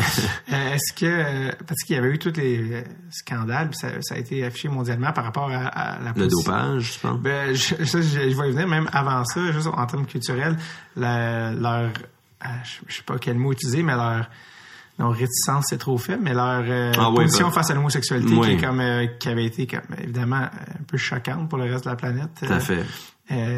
Comment tu sentais ça là-bas? C'était quoi? Zéro. On a zéro senti ça. Tu sais, parce qu'il va y avoir des... Tu reçois la planète, là, tu sais. Quel message t'envoies quand tu dis que quand le monde savent que les homosexuels sont pas bienvenus, là, que tu reçois tous ces athlètes, ces journalistes, ces gens-là. Est-ce qu'il y a des gens qui étaient homosexuels se sentaient pas en sécurité, se sentaient pas à l'aise? C'est sûr, mais je peux pas te raconter d'histoire où quelqu'un m'aurait confié ça. C'est pas arrivé. Tu sais, il y a beaucoup de voix qui se sont élevées à ce moment-là pour dire évidemment que c'était scandaleux. Puis on a parlé de boycott. Finalement, ça a pas eu lieu. Mais tu sais, moi j'ai discuté avec quelques Russes de cette problématique-là, mais c'est pas le genre d'affaire que quand tu vas, mettons, en Russie, t'essayes d'éviter tout ce qui est politique et potentiellement polémique et conflictuel, mais il nous est arrivé d'en jaser un peu là autour d'une vodka avec certains Russes, puis évidemment je peux pas prendre leur parole comme représentant celle de la population en général, mais tu sais ce que deux Russes en particulier avec qui on jasait là, dont je me souviens disaient que c'est quelque chose qui existe pas là dans leur pays, ça existe pas, c'est une vue de l'esprit, il y en a pas, tu sais, puis ça reflétait un petit peu le discours que t'entendais carrément des officiels du gouvernement parfois. Tu sais, Yelena Isinbayeva, je sais pas si tu sais c'est qui, c'est une perchiste russe, une athlète de mémoire 2 fois médaillée d'or. En tout cas, c'est vraiment une icône du sport russe, là, tu sais. Belle fille en plus, puis tout. Puis elle avait était espèce de porte-parole pour dire, quasiment pour lutter contre l'homosexualité, là. Lutter contre. Oh, et pas pour, là, tu sais, pas pour la liberté d'expression, puis le droit à la diversité, là, puis non, aucunement, tu sais. Fait qu'il était même allé chercher des gens du milieu sportif pour essayer de valider leur opinion. Mais une fois sur place, une fois que les jeux commencent, c'est un peu comme dans n'importe quoi, tu sais, t'en entends tellement à propos de tous les pays. Avant que les jeux commencent, il va se passer ci, il va se passer ça, menace terroriste, le Zika, le tatati, le tatata, puis finalement les jeux commencent, puis il se passe jamais rien. Là. C'est quoi, tu sais, quand dans le flow des jeux, ça, c'est quoi tes petits plaisirs de journaliste des Jeux olympiques? Là, il doit y avoir des perks ou des trucs que tu fais comment ça, c'est le fun que je puisse vivre ça. Ouais, ben moi j'aimerais ça t'en reparler après ceux de Pyeongchang parce que là je vais être sur le terrain puis je couvre le hockey masculin justement puis ouais, c'est drôle quand l'année où les professionnels sont c'est un peu dommage mais qu'est-ce que ça va être le fun pareil, ça va y avoir des belles histoires, tu sais, mais je vais être là puis je vais être on cam puis je vais être sur les sites souvent. Quand j'étais recherchiste, c'était un peu plate là, tu sais, j'étais au IBC, ce qu'ils appelle l'International Broadcast Center, donc tous les réseaux du monde sont là puis c'est là qu'ils ont leur studio. Puis, fait que je faisais beaucoup de travail là.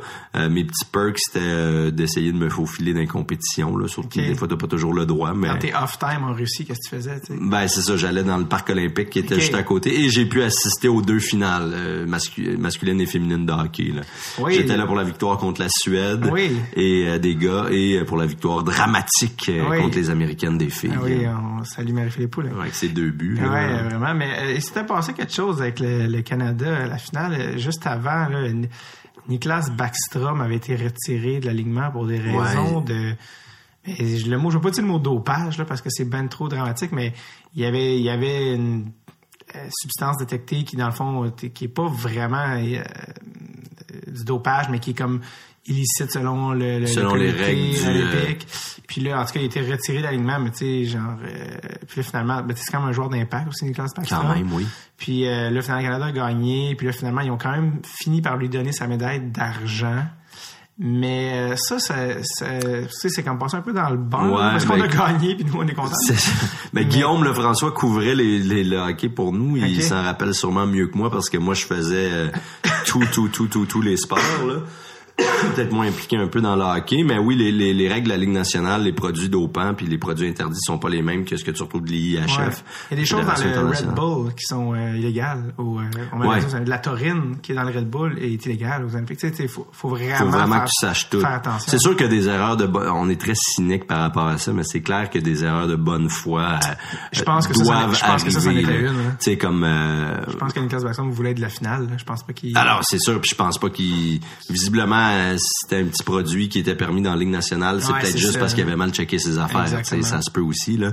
Puis si on sort du hockey, mettons Maria Sharapova, on peut lui lancer la pierre, mais en même temps, le produit qu'elle a pris, le meldonium, c'était banni par la WTA, l'ITF, depuis le 1er janvier. Puis elle s'est fait pincer aux internationaux d'Australie il y a 2 ans, donc 3 semaines après, puis elle prenait ça depuis toujours ou presque. Ouais. Fait que oui, c'est inexcusable parce que c'est Sharapova, puis elle a un staff immense autour d'elle. Ça aurait jamais dû lui glisser entre les doigts. Mais on peut se permettre de réfléchir là-dessus. Ouais, je comprends. Et donc, pour revenir aux prochains Olympiques, en Corée du Sud. Idéalement, oui. Si possible.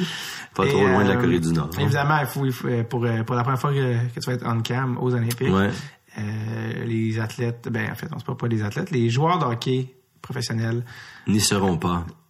Professionnels. Les joueurs de la Ligue nationale, ils sont pas. Il y a des joueurs professionnels, mais les joueurs de la Ligue nationale. Ce sont tous des joueurs professionnels. Oui, exactement. Presque, les juniors. Mais... Ce qu'on pourrait oser appeler les meilleurs joueurs au monde n'y seront pas. La fameuse équipe qui aurait pu compter à la fois Crosby et McDavid.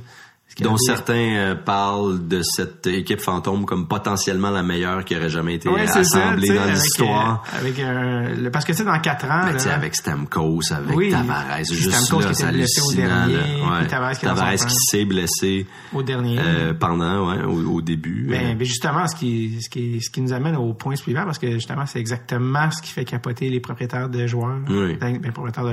Propriétaires d'équipe, mais c'est eux qui payent les joueurs, donc d'une certaine manière, c'est ça qui fait qu'ils veulent plus laisser les joueurs aller aux Olympiques. C'est des questions d'assurance. Je veux que tu nous expliques pour le commun des mortels pourquoi les joueurs de la Ligue nationale sont pas aux Olympiques. Moi, j'ai l'impression que les questions d'assurance puis de transport, c'est de la poudre aux yeux plus que d'autres choses. Ouais. Là. Mettons qu'on prend ça de la base, OK?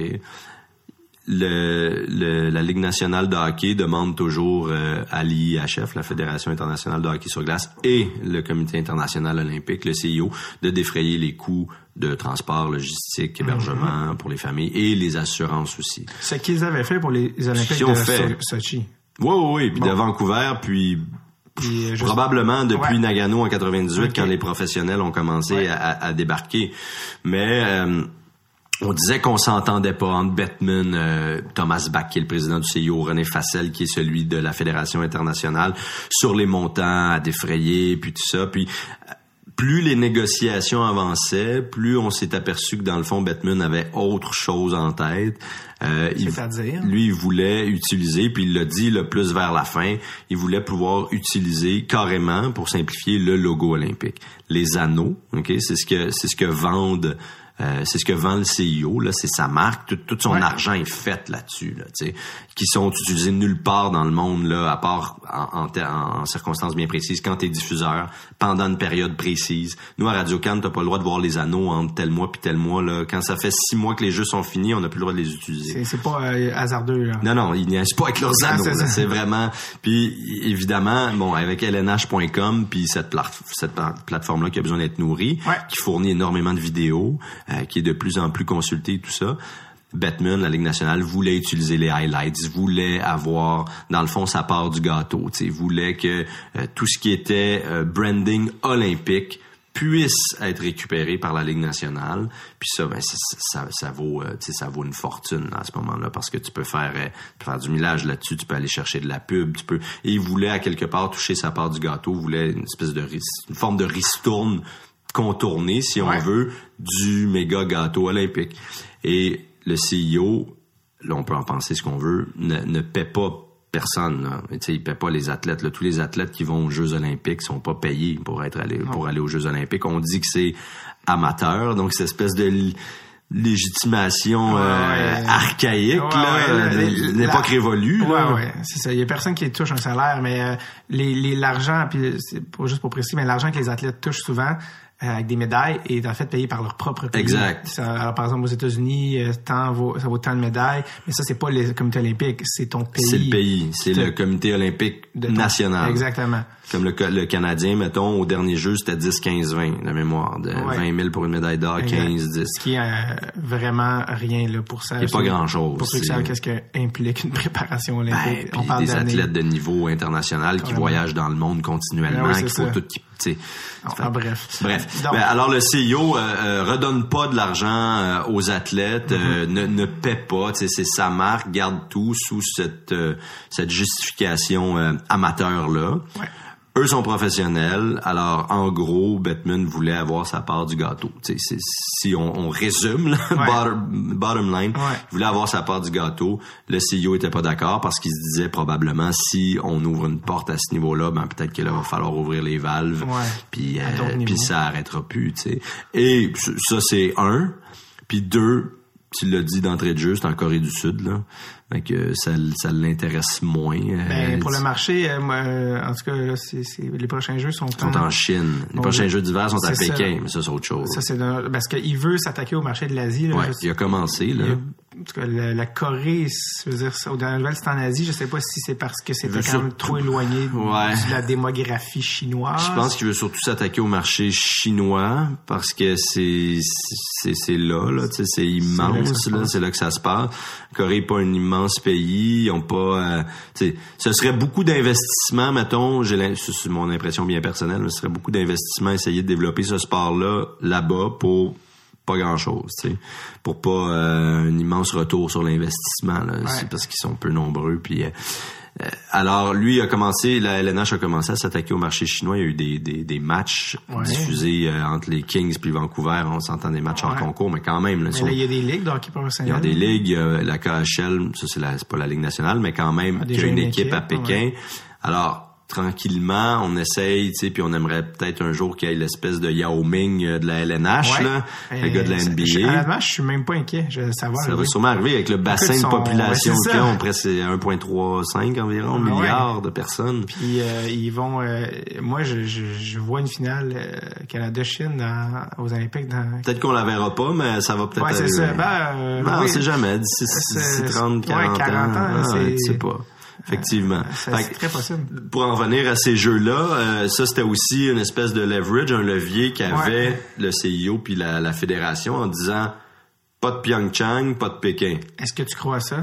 Mais non, oublie ça. Mais c'est ça qui ont. Ils vont vouloir les joueurs professionnels. Ben oui, si non mais le CEO disait à Bettman, si tu viens pas en Corée, on voudra pas que tu viennes à Pékin. Mais penses-tu vraiment que si la Ligue nationale dit non, nous autres on veut venir à Pékin puis on va laisser nos joueurs aller puis tout est beau puis c'est réglé, les meilleurs vont être là, est-ce que le CEO puis le mouvement olympique va vraiment se priver de ça?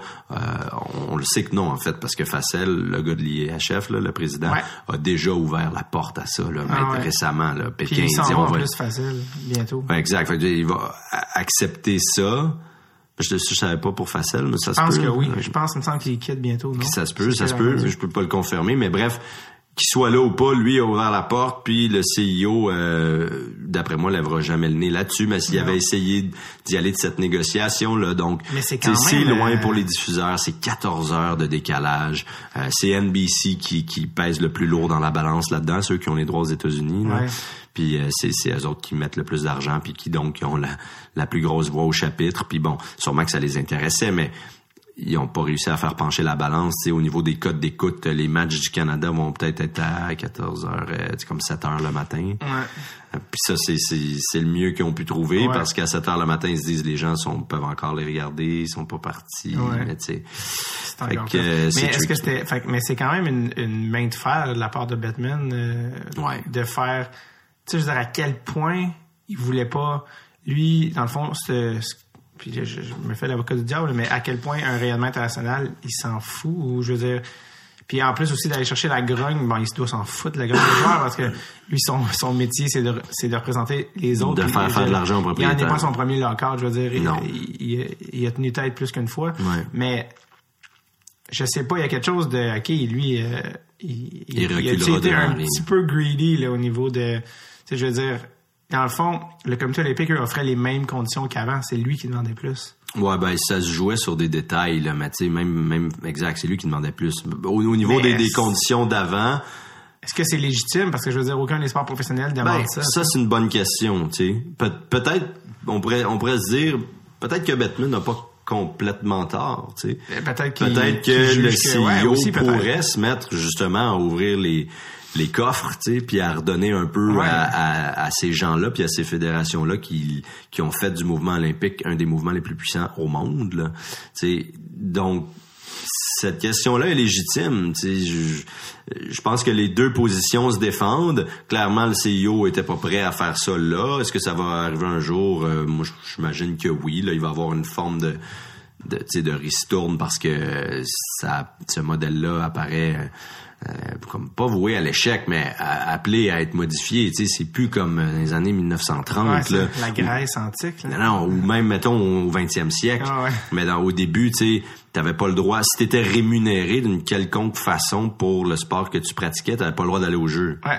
Même si tu gagnais 5 000 par année, pour sauter à la perche. Là. C'est un peu à l'inverse de ce qu'on veut.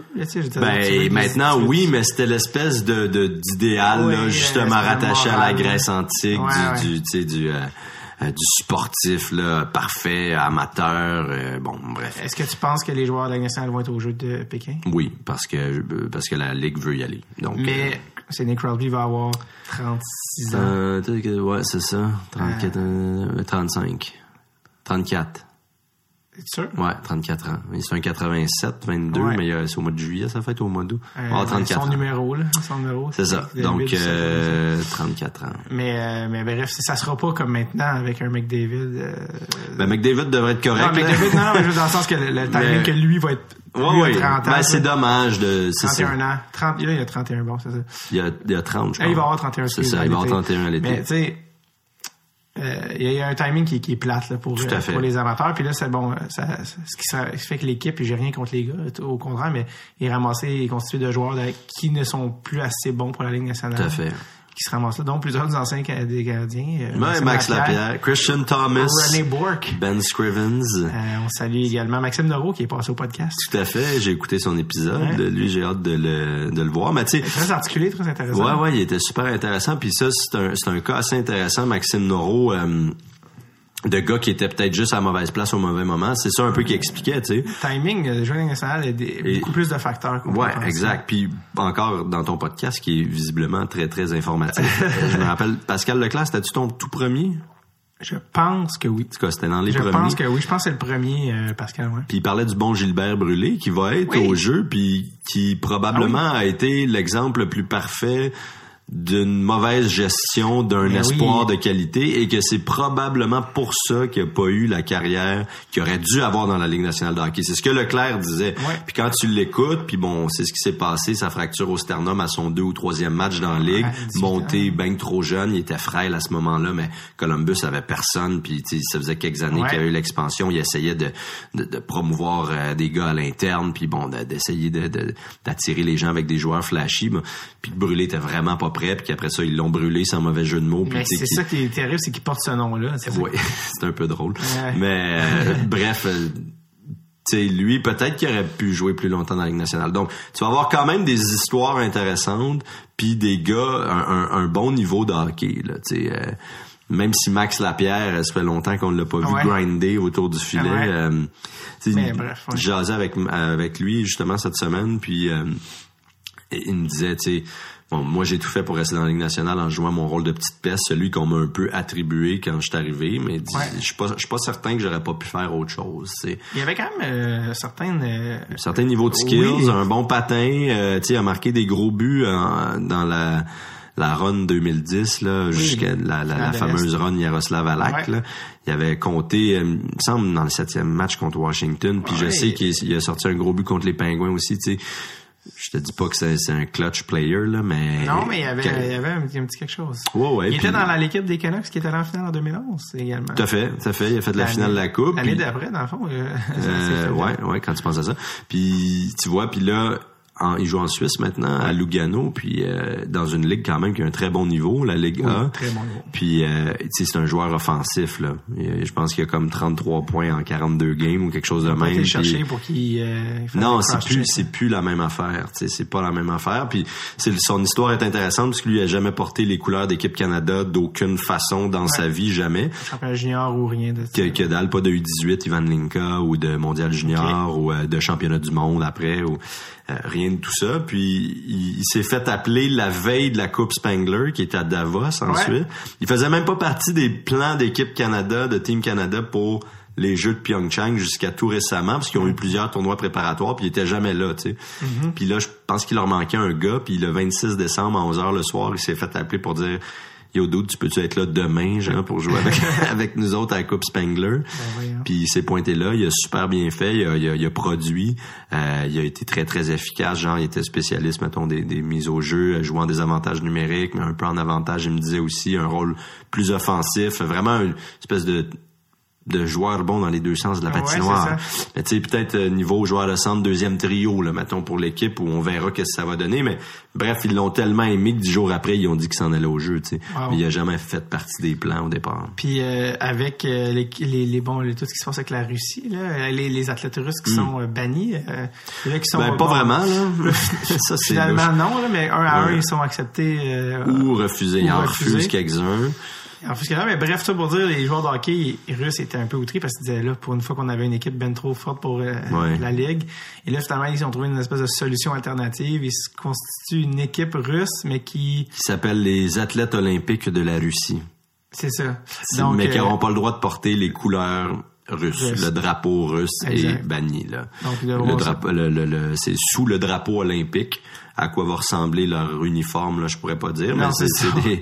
Et puis t'entendras pas l'hymne national russe non plus, mais on s'entend les athlètes olympiques de la Russie, on sait. Ouais, puis il y a aucune autre nationalité, c'est vraiment juste des Russes. C'est juste eux autres, exactement. Il y a là-dedans, il y a des Ilya Kovalchuk, il y a des Pavel Datsyuk, et Markov a été... laissé de côté. Au profit de Nikita Nesterov, ça c'est quand même un peu...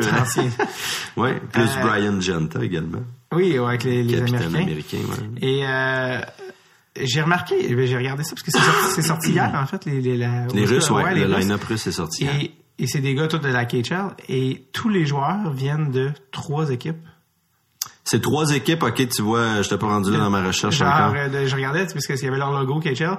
Ils viennent soit de Pétersbourg, il y a juste 3 équipes. Là, je me dis, ok, fait qu'il y a 3 équipes qui ont toutes les richesses, ou il y a quelque chose qu'on sait pas, là. Peut-être une guerre de clochers un peu aussi. Je jasais avec un journaliste russe, il y a pas si longtemps, un Québécois qui est établi en Russie depuis plusieurs années.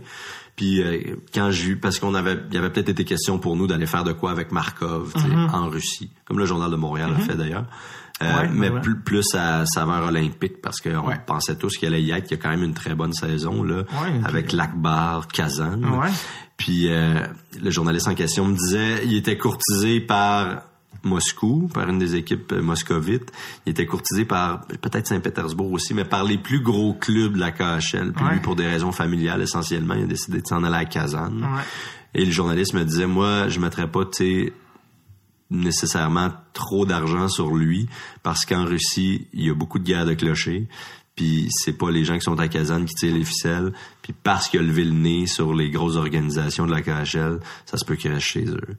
Puis finalement, il est pas choisi. Est-ce que c'est juste pour ça? Je sais pas. Mais mettons que le journaliste m'avait lancé sur une piste qui se confirme. Là, visiblement, parce que Nesterov était même pas un top 6 dans le national. Non, là, il était un 7. L'autre était top 3 depuis 10 ans, 15 ans. Mais... ça me fait penser aussi, parce qu'on t'entend parler des Jeux de Vancouver, une affaire un peu drôle que je voulais te conter, qui est... faut que tu t'arrêtes? Non, c'est bon. Pas tout de suite. Non, ça, regarde l'heure. Mais il y avait eu une erreur, je sais pas si ça te dit de quoi, mais au jeu, la cérémonie d'ouverture des Jeux de Vancouver, il y avait une des fameuses tours qui avait pas levé, l'une des fameuses... en tout cas, je me souviens plus c'est comment on pourrait appeler ça, mais un genre de... L'autre erreur, c'était Wayne Gretzky dans le pick-up aussi, là. Je sais pas si ça s'appelle ça. Non, je sais pas. Et là, ok, mais continue. Mais bref, en tout cas, il y avait une dans la cérémonie d'ouverture, c'était comme une espèce de truc olympique qui ouvrait, c'était 4 affaires qui ouvraient un à un. Puis il y en a un qui a juste jamais ouvert pour un problème qu'on saura jamais, là. Je sais pas si c'était électrique ou quoi. Et à la cérémonie de fermeture, il voulait faire un clin d'œil à ça, de manière humoristique, là, pour un peu comme dédramatiser le tout. Et à l'école de l'humour, on a un cours de clown. OK. Et, oh mon Dieu, je paierais pour assister. Ouais, c'est ça. En fait, non. Non, tu voulais pas voir ce qui se passe là. Puis le prof de clown, c'est il s'appelle Yves Dagenet, si je me trompe pas. Puis lui, c'est quand même assez reconnu mondialement. Là, lui, en Russie, il se promène partout dans le monde pour entraîner les clowns. Mais au Canada, la culture du clown, c'est pas super. Mais en Russie, puis dans les cirques dans le monde, c'est vraiment une grosse affaire. Lui, c'est un gars qui a été clown de carrière. Prof de clown, c'est quand même méchant job. Je sais, mais au Québec, c'est plus absurde que dans le reste du monde. Là-bas, dans le reste du monde, il y a du monde pour qui c'est tout à fait normal. Ouais, c'est vraiment dans la culture. Okay. Puis lui, quand c'est arrivé ça, il s'est fait appeler, lui, il dit en disant, j'étais un pusher de clown, souvent, il me demande des clowns aux affaires, puis je leur suggère du monde. Il dit pour ça, il s'est fait appeler, parce que pour la cérémonie de fermeture, ils ont fait appel à un clown puis là, c'était le clown qui retournait sur le lieu où il y avait l'ouverture, puis là, il tirait invisiblement. Non, ça m'étonnerait que t'enseignes. C'était vraiment, je l'aurais pas su s'il me l'avait pas compté. Puis c'est comme, lui, il arrivait en clown, puis il réparait à la blague, là, l'espèce de panneau qui s'était pas ouvert. Puis là, c'était ton prof? Oui, puis, c'était lui. C'est puis il dit, celui-là, il dit, je sais pas pourquoi celui-là, je l'ai gardé pour moi, ce contrat-là. Puis il dit, tu me suis fait voler à Vancouver, première classe, dans l'âge avec, tu te ramasses avec Michael J. Fox, dans des entrées, bref. Puis c'est lui, si tu le trouves, ça se trouve là, sur Internet. La cérémonie de fermeture, il y a genre un clown qui arrive habillé en blanc, un genre de gros marteau, puis qui fait un peu de burlesque. Et c'est le prof de clown à l'école de l'humour. C'est très drôle. Puis il y a eu aussi, tu parles de bugs dans les cérémonies, à Sochi, il y avait eu aussi, il y en a tout le temps, les anneaux s'illuminaient à un moment donné dans la cérémonie, un après l'autre. S'ils le veulent bien. S'ils le veulent bien, mais le dernier a pas collaboré. Le dernier anneau juste jamais allumé, puis ils sont mis à vendre plein de t-shirts après avec le logo, mais le 5e anneau qui était juste comme une petite étoile. Ça a pas marché pantoute, tu sais, c'était quand même un bon ça prend un peu d'autodérision. Ouais, exact. C'est quoi tes meilleures anecdotes / souvenirs t'es rendu t'as fait déjà 3 jeux que tu fais? Ouais. Tes meilleures anecdotes ou souvenirs qui t'est arrivé, des histoires. Comme personnellement. À tous les niveaux. Il fallait que j'y pense avant. Ah ouais, non, prends ton temps. C'est une bonne... à Pyeongchang.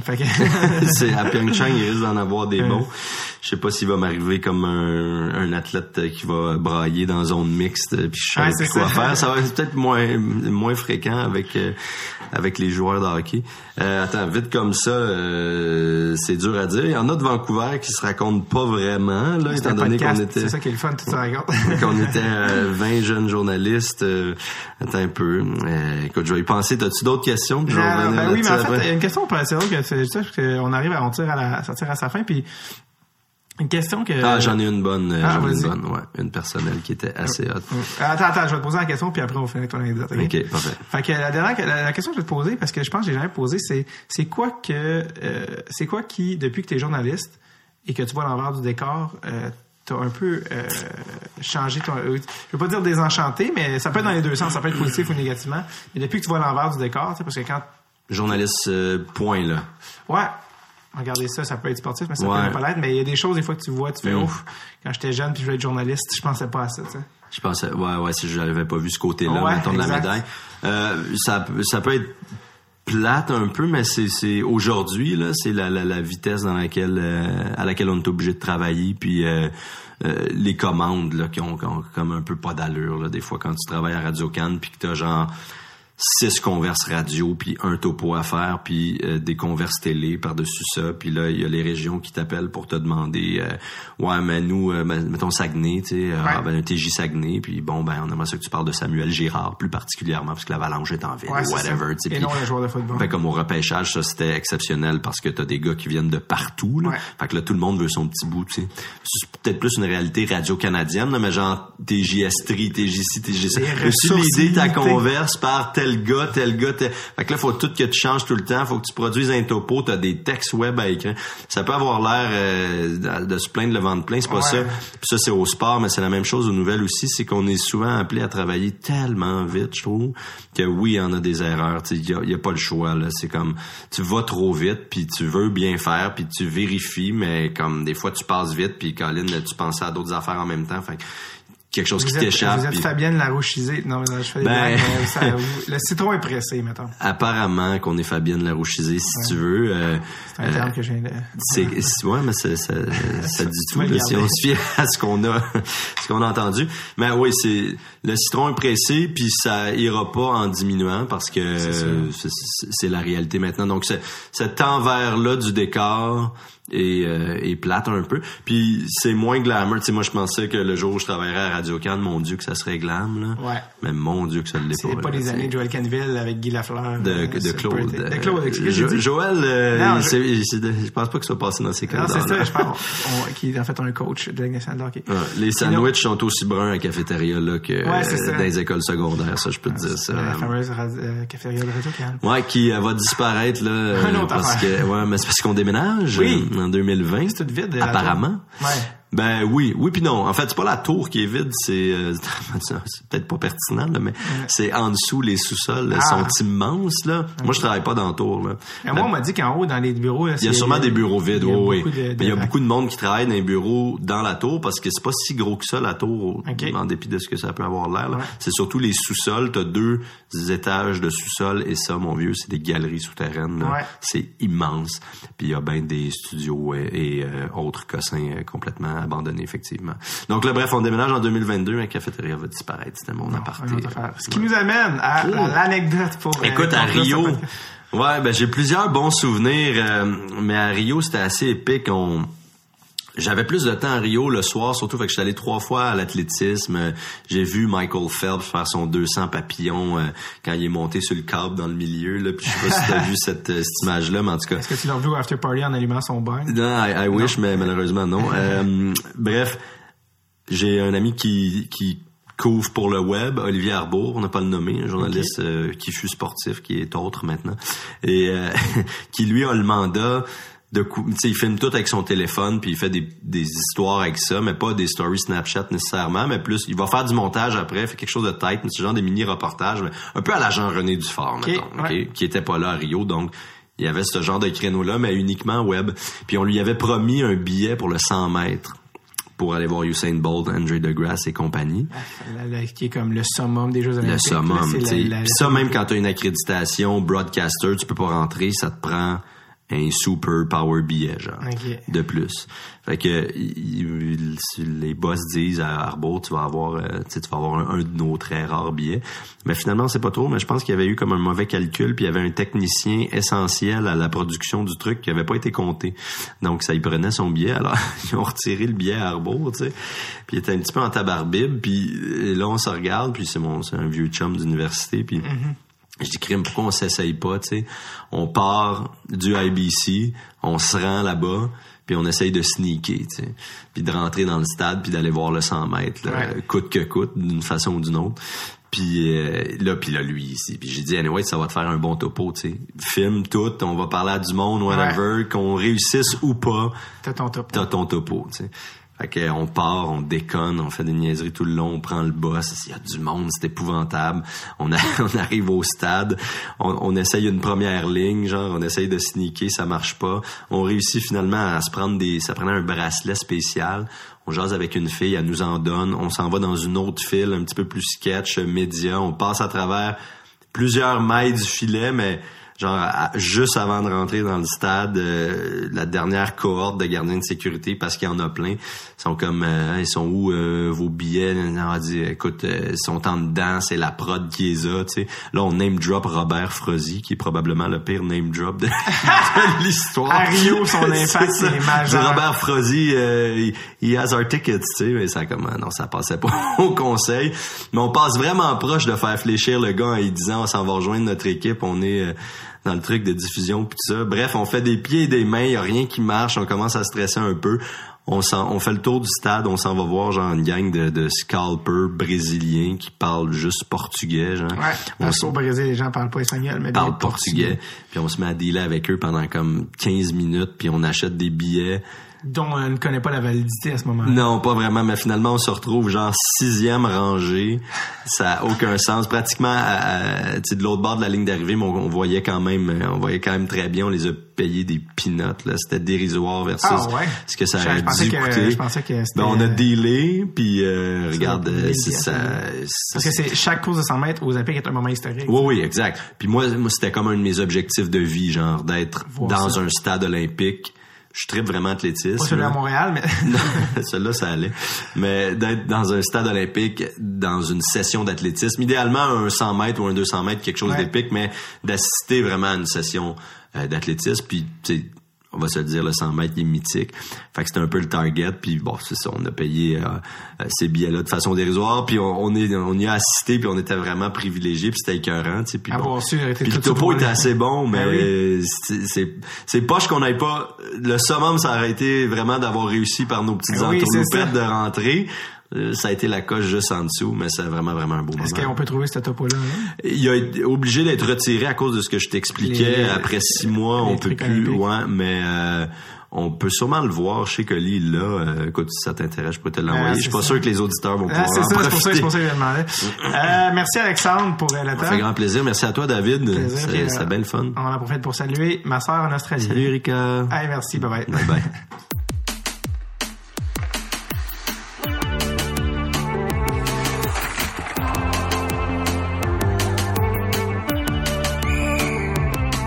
Merci Alexandre de son passage au podcast et bons Olympiques à tout le monde.